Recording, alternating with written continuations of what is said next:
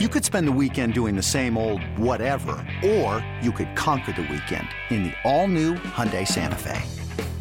Visit HyundaiUSA.com for more details. Hyundai, there's joy in every journey.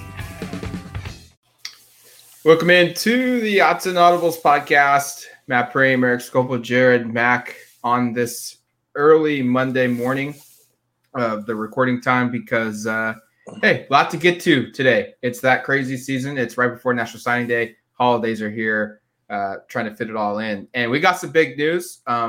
Came out last night. Reason why we did not do an emergency podcast was because I felt like all of us needed to be on this podcast because Bo Nix is back.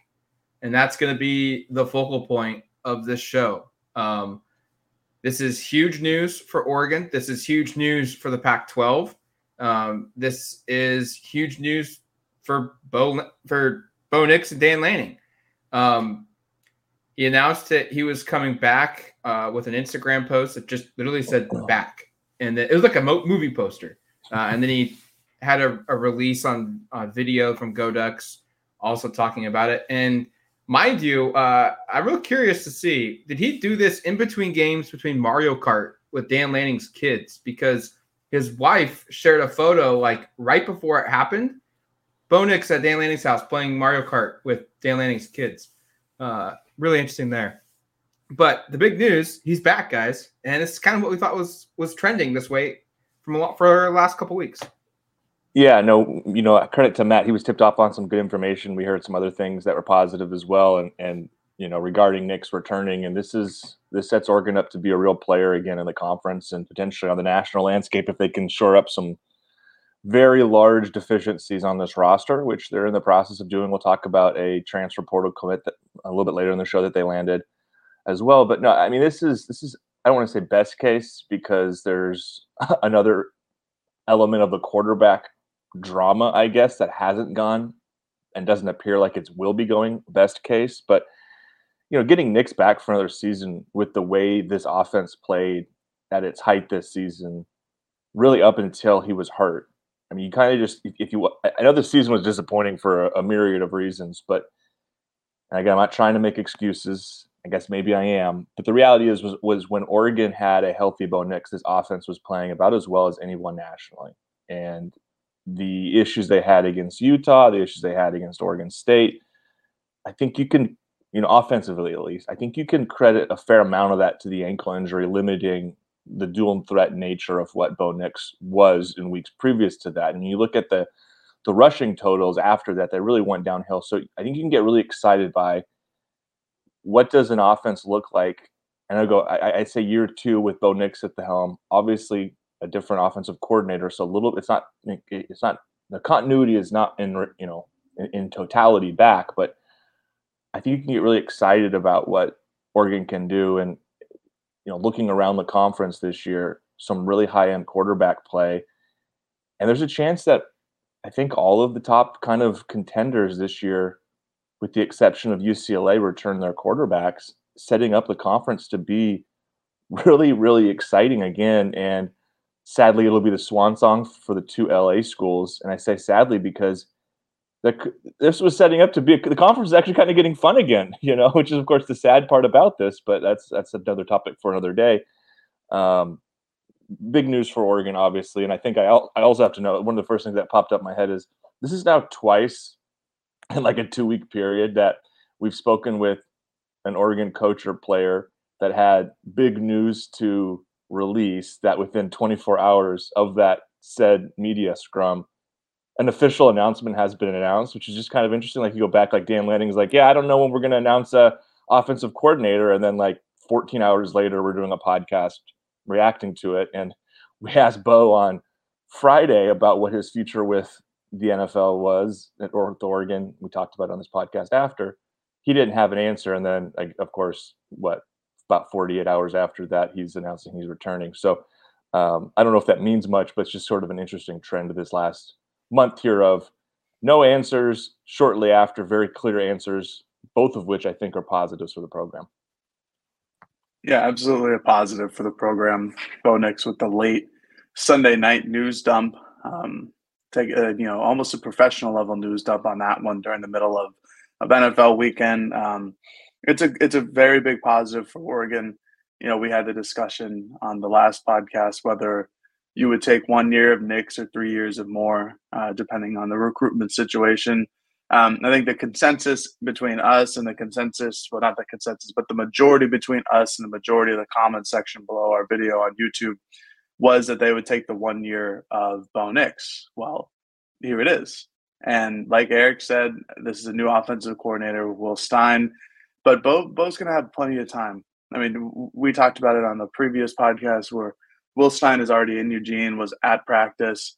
These are moments where they can begin to learn the offense, and he has another 9 or 10 months at this point to go and learn it to the best of his abilities. There's a gap between how long ago Nix and Kenny Dillingham worked together, but they learned that gap in a shorter amount of time. Obviously, there's some carryover effect from their days at Auburn, but that's still almost a new offense to learn. Maybe the terminologies are similar, but this is a great opportunity for Oregon. This sets them up for the future, and especially going into next year.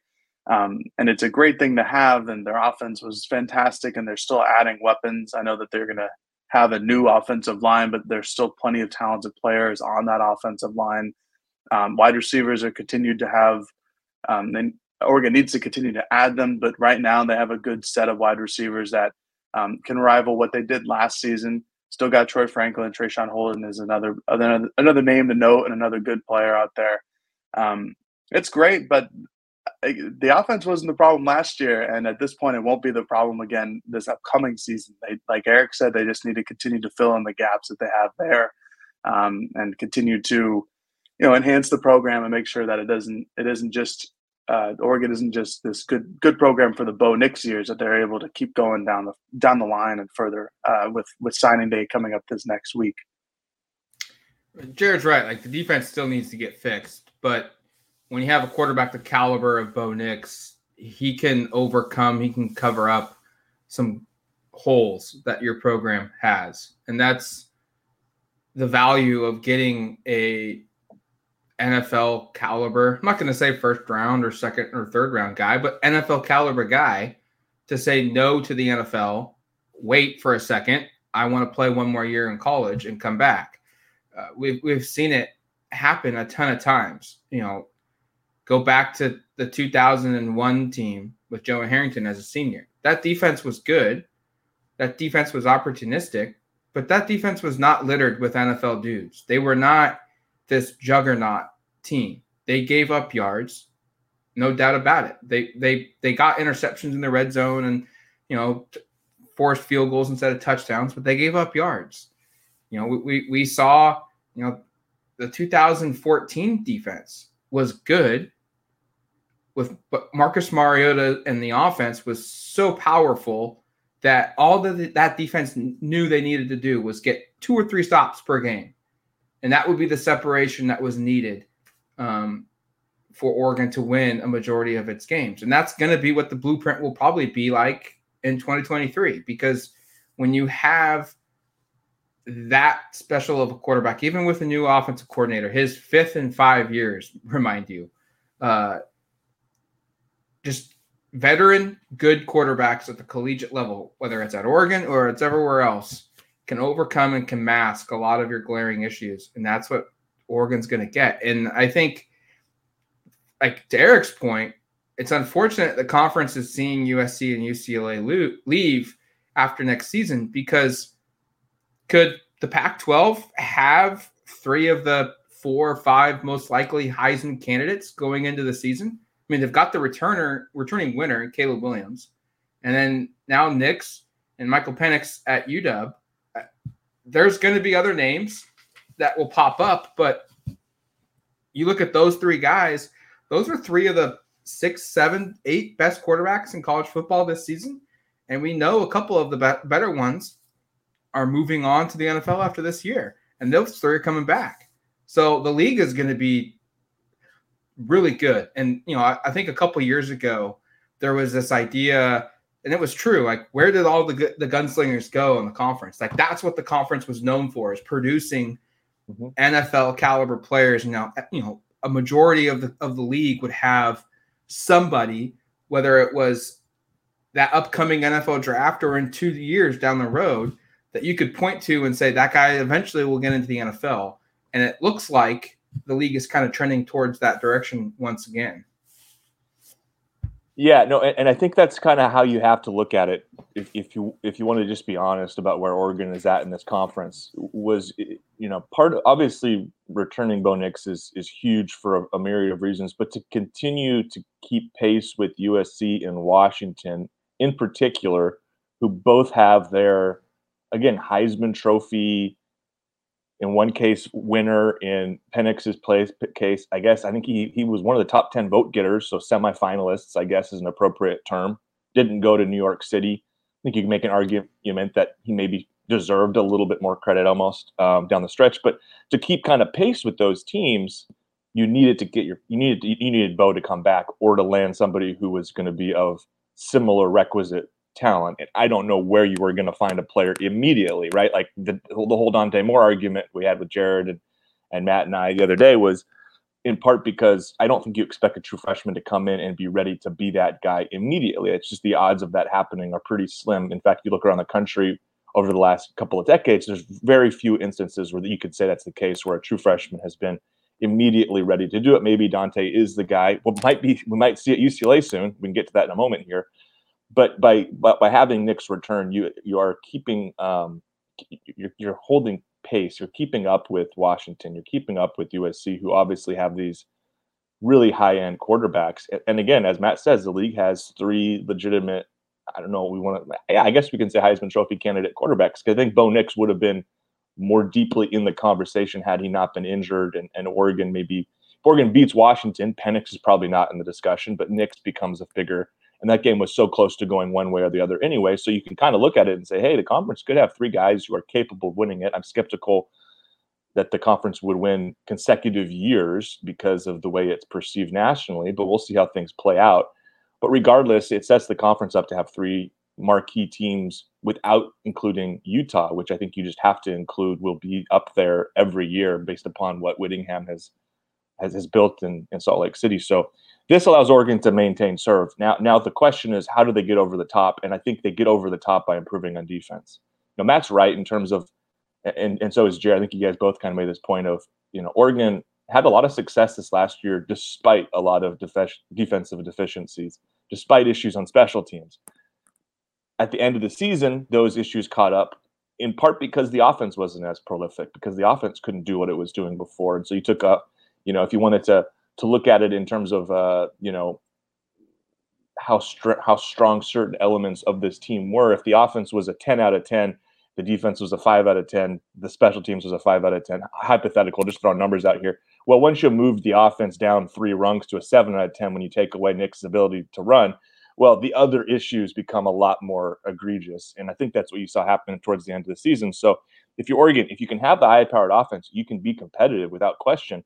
It just comes down to, when you get into these high-pressure situations, you got to have a defense that's better. And that, to me, is what this offseason is about. You look at the offense, there aren't a lot of glaring holes. You've got great running backs coming back. Obviously, you've got Nix back.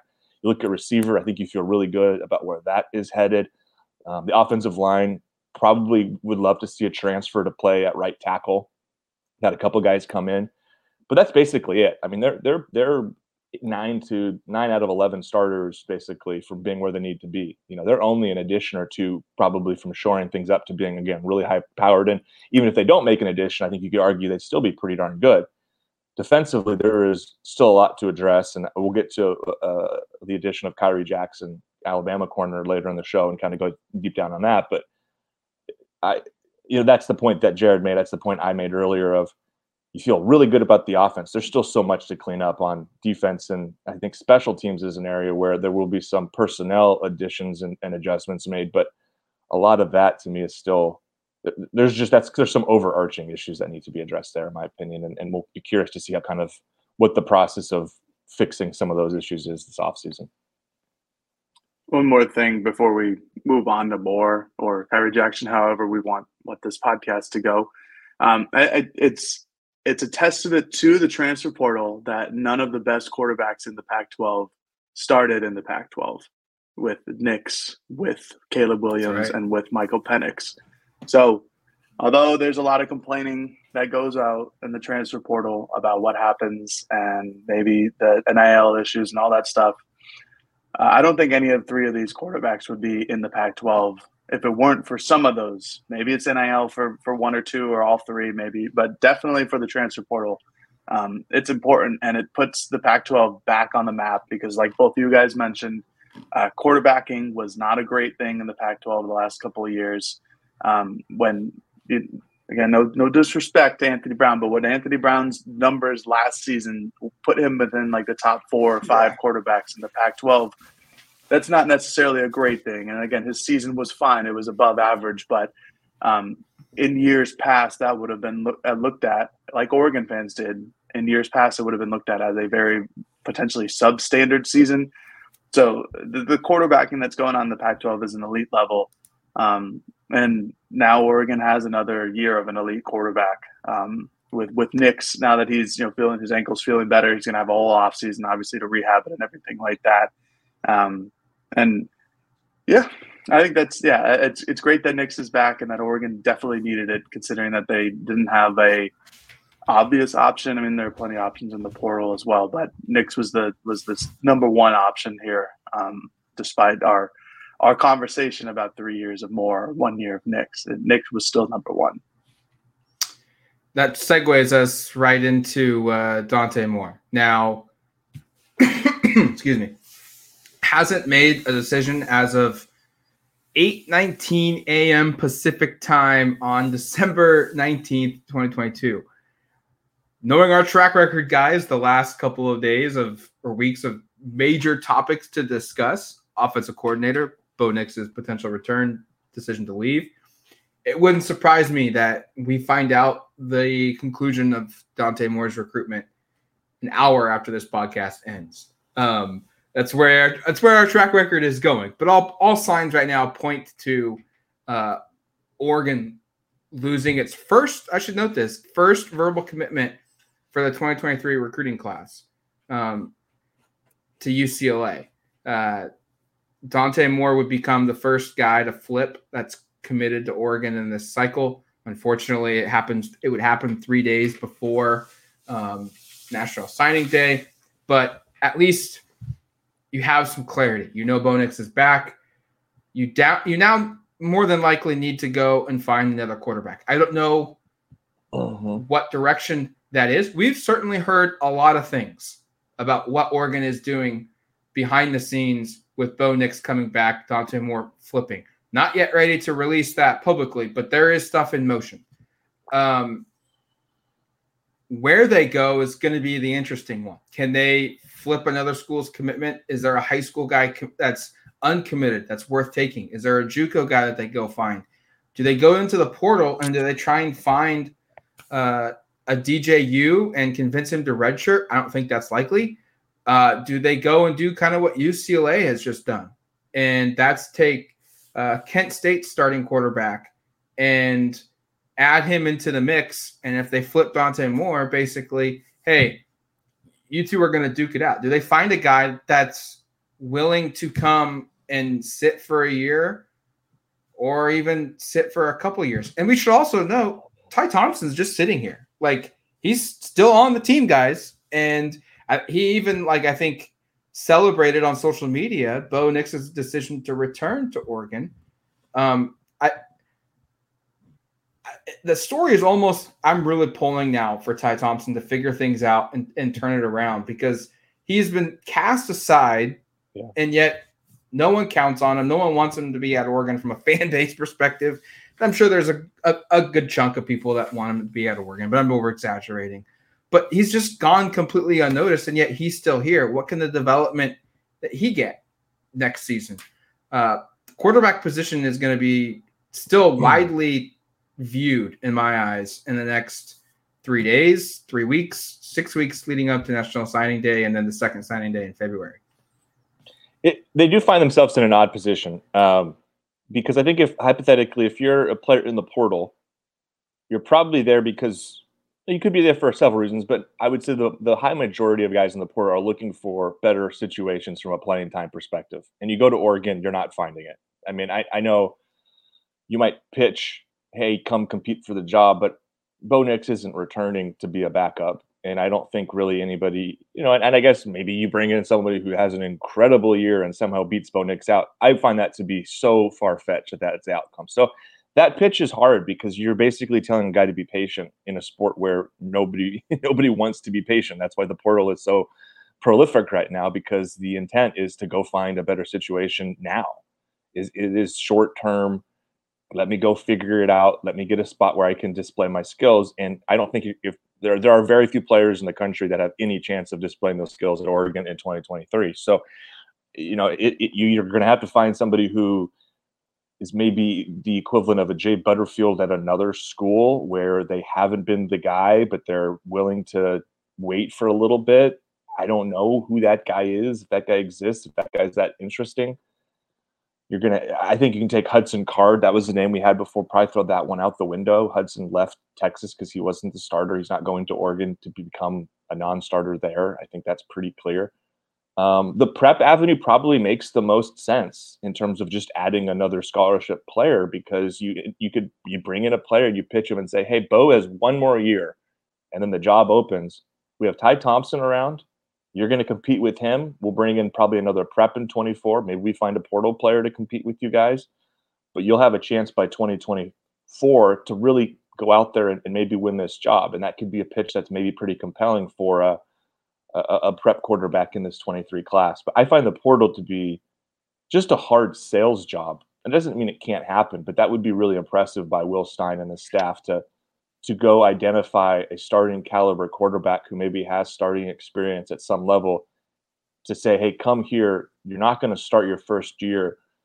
You can use a redshirt year if you have one, and then contend and compete for a job in 24. I just think that's a tough sales pitch. So probably most likely it will be somebody from the prep ranks, from my perspective. And the Ty Thompson part of it's really interesting, Matt. I probably feel very similarly. There would be something very poetic about Ty somehow sticking around and winning the job in 24 and then actually being good. Like that outcome, which I don't think is impossible, would be, I think, kind of comical for this fan base to have to grapple with. I mean, not that this fan base is different than most fan bases, but they just seem to write off people so quickly. And for a guy that they wrote off year 2 based upon a couple of dozen snaps, and I understand the snaps weren't good, I'm not going to suggest they were, but to write that guy off and then him end up being somebody of substance down the road. Because we have to remember, Ty was a very highly regarded recruit. And I was texting with a buddy of mine last night, and I know Jared knows this from watching all the practices, of just the immense physical gifts of Ty Thompson. I mean, watching the guy stand flat-footed and throw the ball 65 yards in the air like he can do, I mean, his arm strength and the physical tools are off the charts. There's just a lot of other stuff. So maybe that's not totally out of the realm of possibility that Ty Thompson ends up being something of note by 2024. The fact that he would stick around perhaps that long, we have to note he could also enter the portal at some point. But if he were to stick around through 2024 and then win the job, there'd be something kind of poetic about that outcome. I know that's now talking about two different quarterback competition kind of to be named later, but that element that Matt brought up, kind of, there's some kind of humor to that if that ends up being how it plays out. I'm with Eric. It's got to be somebody from the prep, because you can't. I don't think you can genuinely convince somebody who has starting Division I, Power 5 level experience to come to Oregon to potentially be the third string quarterback, given that Ty Thompson has been in the system for multiple years now. I know it's a new offensive coordinator, but he's been in Oregon for multiple years. He knows the ins and outs of the entire program. If you bring in somebody from the transfer portal, it's just going to be somebody who's, I don't know, maybe there for the free gear, because there's no way that they're beating out Bo Nix. And if they get the second position, that's great. But I don't necessarily think that Oregon would want to convince somebody who has a handful of starts at the Power 5 level to say, hey, maybe you could be the starter in 2024, because I don't necessarily think that's what Oregon wants. I think they want to continue to have this string of elite quarterbacks. And as we've seen in the transfer portal this year, there should be no difference in the transfer portal next year in terms of potentially acquiring an elite quarterback in the portal and inserting them into your football team and saying, hey, there we go, there's our elite quarterback. If you grab somebody from the transfer portal this year who's limited in experience and might have potential, and then assume that they'll just be the starting quarterback in 2024 after not playing at all in 2023, presumably, you're kind of in the same spot. You're not moving upward. Realistically, you're moving backward because you lose Bo Nix, and now you bring in a guy who might not necessarily have any of the experience. I'm totally comfortable with Ty Thompson being the backup for another season. 2-year backup at this point now, behind Anthony Brown and Bo Nix this past year. He's beaten out Jay Butterfield twice for that job. Now Jay Butterfield is out of the picture. To Eric's points about his physical traits and his natural abilities, that's a great starting point with any quarterback. I mean, when you don't have those things and you're like a dink and dunk kind of passer, a game manager, a Mac Jones type of player, that's okay. You can still win with that. But when you have all of those physical traits that you can't teach, can't teach height, can't teach this natural kind of arm strength, you can teach them how to read a defense. This is why Bo Nix is so important. On the other side of this is when Nix was potentially out against Utah, when we asked him how Ty Thompson was preparing, he was confident in Ty's ability. He talked a lot about how he learned over the entire year, how they've gotten into deep conversations about how to read defense, things like that. That to me is a positive sign that Ty, even though we never saw it on the field, that he developed this past season, which in the year prior, I don't think it was necessarily, at least not openly stated, that it seemed like he improved over the course of the season. And again, it's got to be somebody from the prep level who gets that third quarterback spot, just because they need to add another quarterback. You can't have 2 quarterbacks on the roster. You need one more scholarship, at least, quarterback. I know they'll have some walk-ons, and it's an opportunity to have that guy develop under Bo Nix, to learn from Bo Nix, who I think is a different quarterback than Oregon has had in the past in his leadership and his understanding of football and his overall IQ of the game. And honestly, everything else, I don't know, he seems like he's got his head on straight in terms of just, being a normal adult human being, and more so than other players that have come through the program. That's for sure. We'll take a quick break. When we come back, we'll discuss Kyrie Jackson's addition and other recruiting notes. This episode is brought to you by Progressive Insurance. Whether you love true crime or comedy, celebrity interviews or news, you call the shots on what's in your podcast queue. And guess what? Now you can call them on your auto insurance too, with the Name Your Price tool from Progressive. It works just the way it sounds. You tell Progressive how much you want to pay for car insurance, and they'll show you coverage options that fit your budget. Get your quote today at Progressive.com to join the over 28 million drivers who trust Progressive. Progressive Casualty Insurance Company and Affiliates. Price and coverage match limited by state law. eBay Motors is here for the ride. Remember when you first saw the potential? And then through some elbow grease, fresh installs, and a whole lot of love, you transformed 100,000 miles and a body full of rust into a drive that's all your own. Look to your left. Look to your right. It's official. No one's got a ride like this. There's nothing else that sounds like, feels like, or looks like the set of wheels in your garage.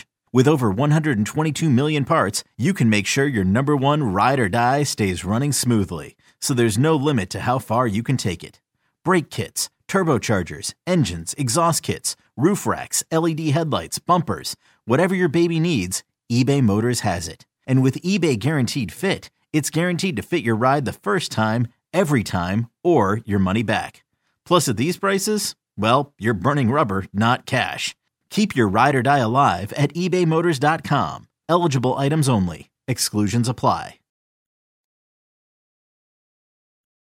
All right, welcome back to the Odds and Audibles podcast. Flipping over to recruiting news here. Kyrie Jackson is the third transfer as of this morning, Monday morning, to give a verbal commitment to the Ducks.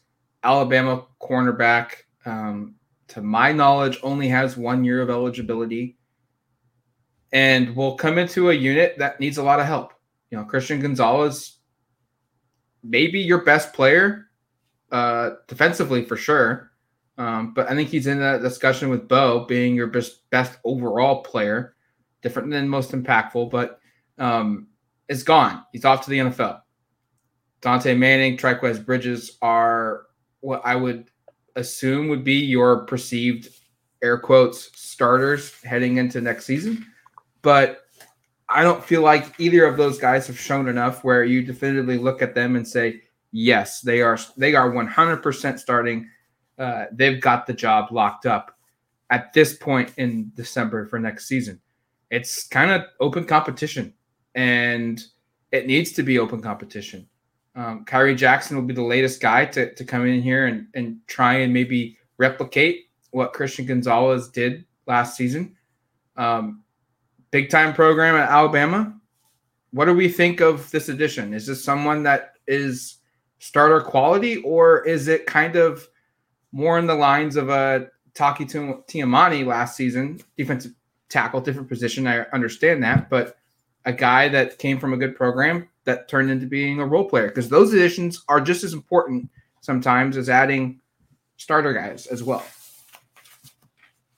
Yeah, I think it's fair to group Taki with Kyrie in terms of these are guys that are starting caliber players, and then we'll see what happens when he gets on campus. I expect Kyrie Jackson to be, impactful and have a chance to start, just like we thought Taki was going to start when he got here, and just so happens Jordan Riley, we probably undersold what he was able to do, and Tiamani still played a ton. And you're right, even if a transfer portal addition isn't a starter, assuming they can still contribute in positive ways, like that's still a victory out of the portal. And again, you look at the track record last year with Lanning, with the portal additions, you feel really good. Jackson is a guy who, hey, this guy was starting in the national championship game last year for Alabama against Georgia. Like, he has proven he can play at the top level. Now, this year was not a year. I think he had like 17 snaps like all season at Alabama this year. There's some on-field issues, off-field issues. You hope that all comes together in a positive way at Oregon, but there's certainly no question he's talented enough. And given the issues you had at corner, besides, behind, I guess, Christian Gonzalez, there's no reason he can't come in and start and at least contend to be a starter. I mean, I would pencil him in right now as a starter. I'd like to see how the competition develops in the spring. I'd like to see, frankly, what do you do with Trikweze? I mean, I thought he played okay down the stretch. I think he's better fit to play other positions defensively. I don't think he's a true cover corner personally, and he was a safety in high school. The previous staff had a hard time figuring out where he was. He had a hard time this year. I mean, he started spring at safety as one of the deep safeties, and during the offseason, they shifted him back to corner, and I've hypothesized that might have been in part because no one else really stepped forward as a clear-cut number two behind Gonzalez, and they just felt, hey, he's one of our best defensive backs. Let's get him on the field somewhere. And so he's playing almost out of position. I think there's a winning player with Trikweze Bridges if he's playing one of those deep safety spots next year, and you could find a couple people to fill in at corner, which is why I still think you have to be active in this portal at corner. I think you need to go find somebody. I think Kyrie Jackson could be a starter. He might not. At worst, he's your probably third corner. I'm not going to totally give up on Dante Manning, but it's tough at this point because it's been several seasons. Haven't seen a whole lot of production. Can't seem to win the starting job. If he sticks around and he wins a starting job and he has a great year, that's another one of those Ty Thompson-esque potential stories where you feel really good. Hey, he's a really highly regarded guy. Didn't pay out right away. Figured it out. Jaleel Florence, there's some younger guys in this roster who I like a lot. I think Jaleel Florence is a really high upside corner. So I think there's a lot of reasons why Kyrie Jackson can have a huge impact. There's also players in this roster who are capable certainly of competing with him for that job. To the player, I'll throw it to Jared, who it's funny, I do the film reviews, but it seems like we've kind of shifted it where you're the traits guy, Jared. So looking at Kyrie, he's 6'3", he's long. He has end of last season at Bama, he was playing a significant role on a really good, obviously, Bama team that played for a national championship. What do you think there? Like, what kind of writing utensil are you marking him in as a starter? Is he a pencil? You penciling him in? You sharpening him in? Is it a erasable pen? What kind of utensil? So many options. There are a lot. It's a good question. I was going to quickly touch on, we had this exact conversation last year with Christian Gonzalez. Like, is this guy a number one? And it turned out, yeah, Christian Gonzalez was a clear-cut number one cornerback after we learned – dog is barking. After we learned that through the spring ball that he was one of the more talented guys on the team. But, we'll have to wait for Kyrie Jackson. I really like his tape. I really like his size. He's 6'3". He's around like 200 pounds, kind of plays at that level. Long arms. He's very similar in build to Trikweze Bridges. I think his wingspan might not be as impressive as Bridges is. It's just like 7 feet, 7'1", which is absolutely absurd. But really physical guy. He's a JUCO player, transferred to Alabama or committed, transferred, whatever junior colleges do. Ranked the number 1 and number 2 cornerback in the country. I think the 24/7 top 247 had him at number 1. The composite had him at number 2. Very talented player, like Eric mentioned, played a lot in his first year at Alabama. Suspended his second year, which I trust Dan Lanning and company to do the due diligence of looking into that and knowing that he's, it was suspended for a reason that, is okay. The fact that he comes to Oregon now. But overall, to answer Eric's question, I think I might pen him in erasable pen because it depends what Oregon does for the rest of the portal. Because I think they need more cornerback depth. But do they need more depth? Are they going to look for another impact starter? Are they looking to move Trikweze Bridges back to safety where, like Eric, I believe that's his position. I think he's probably the best there just because of his size and speed and length.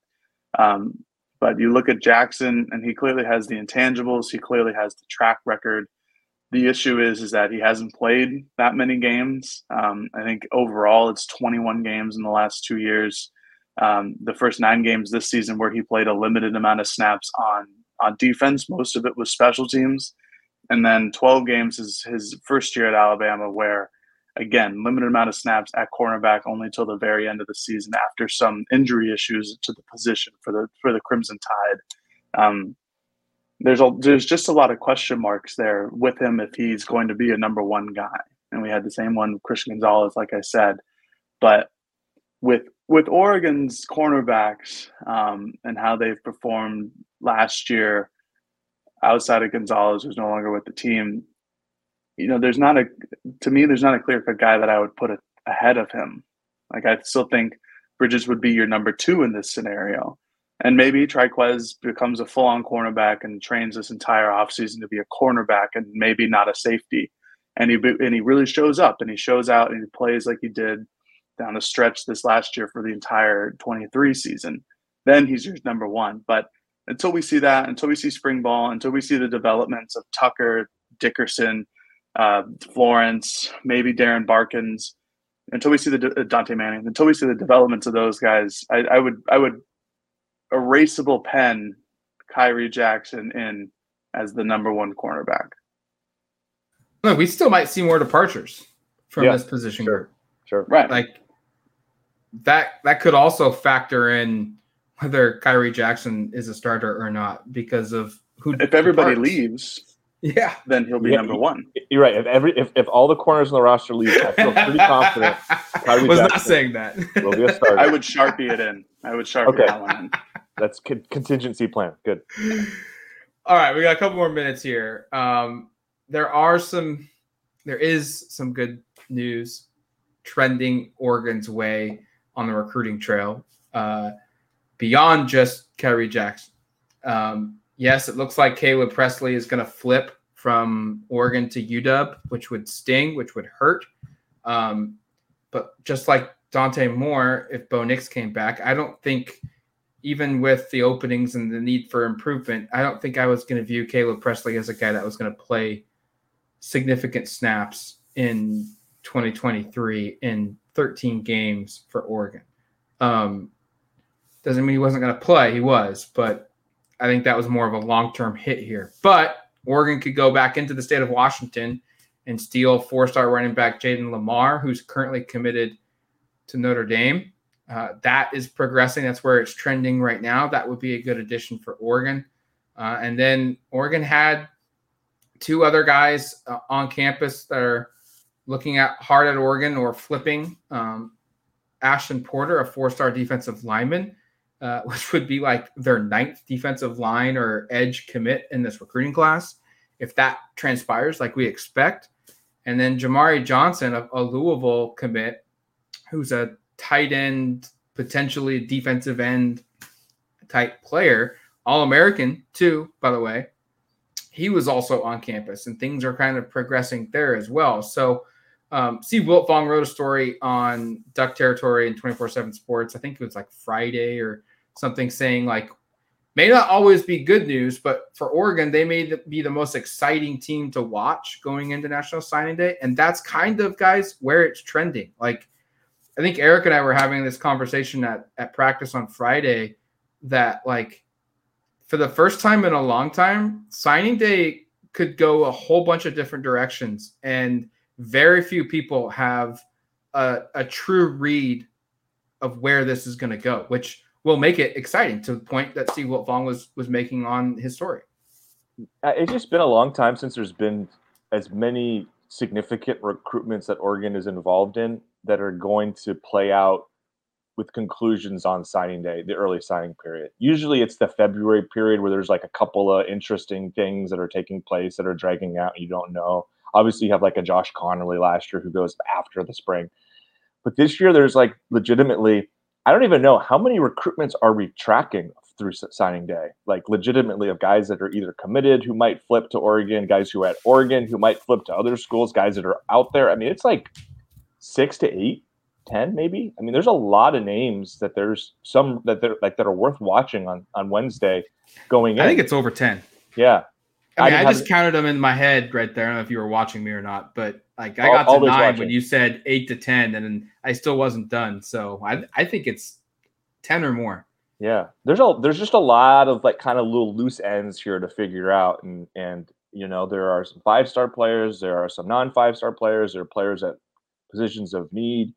There are players you feel pretty good about Oregon ending up with. I think like Lamar and Porter, who you mentioned, both are guys who there's definitely some positive kind of momentum with. So no, it's going to be really a fun and exciting Wednesday here, and we'll have full coverage. And I think we're still trying to figure out what the podcast component of that looks like, if we do a live stream or not. I think we should consider doing that. I think that would be probably of great interest to the listeners. So maybe let us know in the comments if you'd like us to do some sort of live stream on Wednesday for signing day. But I'm excited. It's going to be fun. It's going to be really interesting to see how this class kind of concludes. And then the other thing is to see, okay, who doesn't sign? Who are the prospects that Oregon will continue to recruit aside from the transfer players through February? Yeah, I don't have too much here to add other than that it's going to be an exciting signing day, and I think just for the reasons that Eric just laid out at the very end there, I'm interested at who doesn't sign. I think that's honestly the more exciting part of signing day is who kind of stuns somebody at the buzzer at what school. Maybe it's Oregon, maybe it's another program in the Pac-12 or whatever. But who delays their recruitment, who gives another chance to a bunch of other schools that maybe thought that they were out of it, but now have the chance to do it. And then this is a different topic in its entirety, but and we'll get to it later. But I'm also excited for post-bowl game transfer portal announcements from every school in the country, which again goes in line with, well, if a certain number of players don't sign for you at signing day, then suddenly you have potential open scholarships to use during the transfer portal. So everything's kind of overlapping here and kind of mixed in together. So it feels like it'll be an exciting 2-week span here starting on Wednesday the 21st. And you guys brought up who doesn't sign. 2 corners that we know that are not signing: Roderick Pleasant and Dylan Austin. Mm-hmm. 2 players in the top 150, higher rated corners than Caleb Presley, both highly considering the Oregon Ducks. They are not signing in December. Those 2 guys, if Presley flips, are already like big time targets, but become even more for Oregon next season, or for the next signing period in February. We'll track it all. Like Jared said, there's going to be another wave of transfers. We'll track that as well. Signing day is going to be here in 2 days. We'll have something to preview it, hopefully leading up to signing day, and then a live stream as it happens. We'll figure those details out here shortly. But you can rest assured that we'll have everything covered here on the podcast, also on duckterritory.com. So make sure to check that out. But until then, thanks for listening to this episode of the Odds Not Always podcast. Talk to you later, folks. Peace. What if I told you imaginary friends are real? This is just so exciting. This Friday, get ready for the movie event with the greatest cast you've ever imagined. Showtime. Ryan Reynolds, John Krasinski, Kaylee Fleming, Fiona Shaw, Phoebe Waller-Bridge, Louis Gossett Jr., Matt Damon, Emily Blunt, George Clooney, Maya Rudolph, Bradley Cooper, Sebastian Maniscalco, Jon Stewart, Sam Rockwell, Awkwafina, Keegan-Michael Key, and Steve Carell. I need to throw up or I need a snack. It's one of the two. Gross. If, rated PG, parental guidance suggested, written and directed by John Krasinski. You ready for this? Yeah. If is the most original and heartfelt movie in years. Magic like this comes around once in a lifetime. This Friday, experience it with your whole family. Can we do it again? If, rated PG.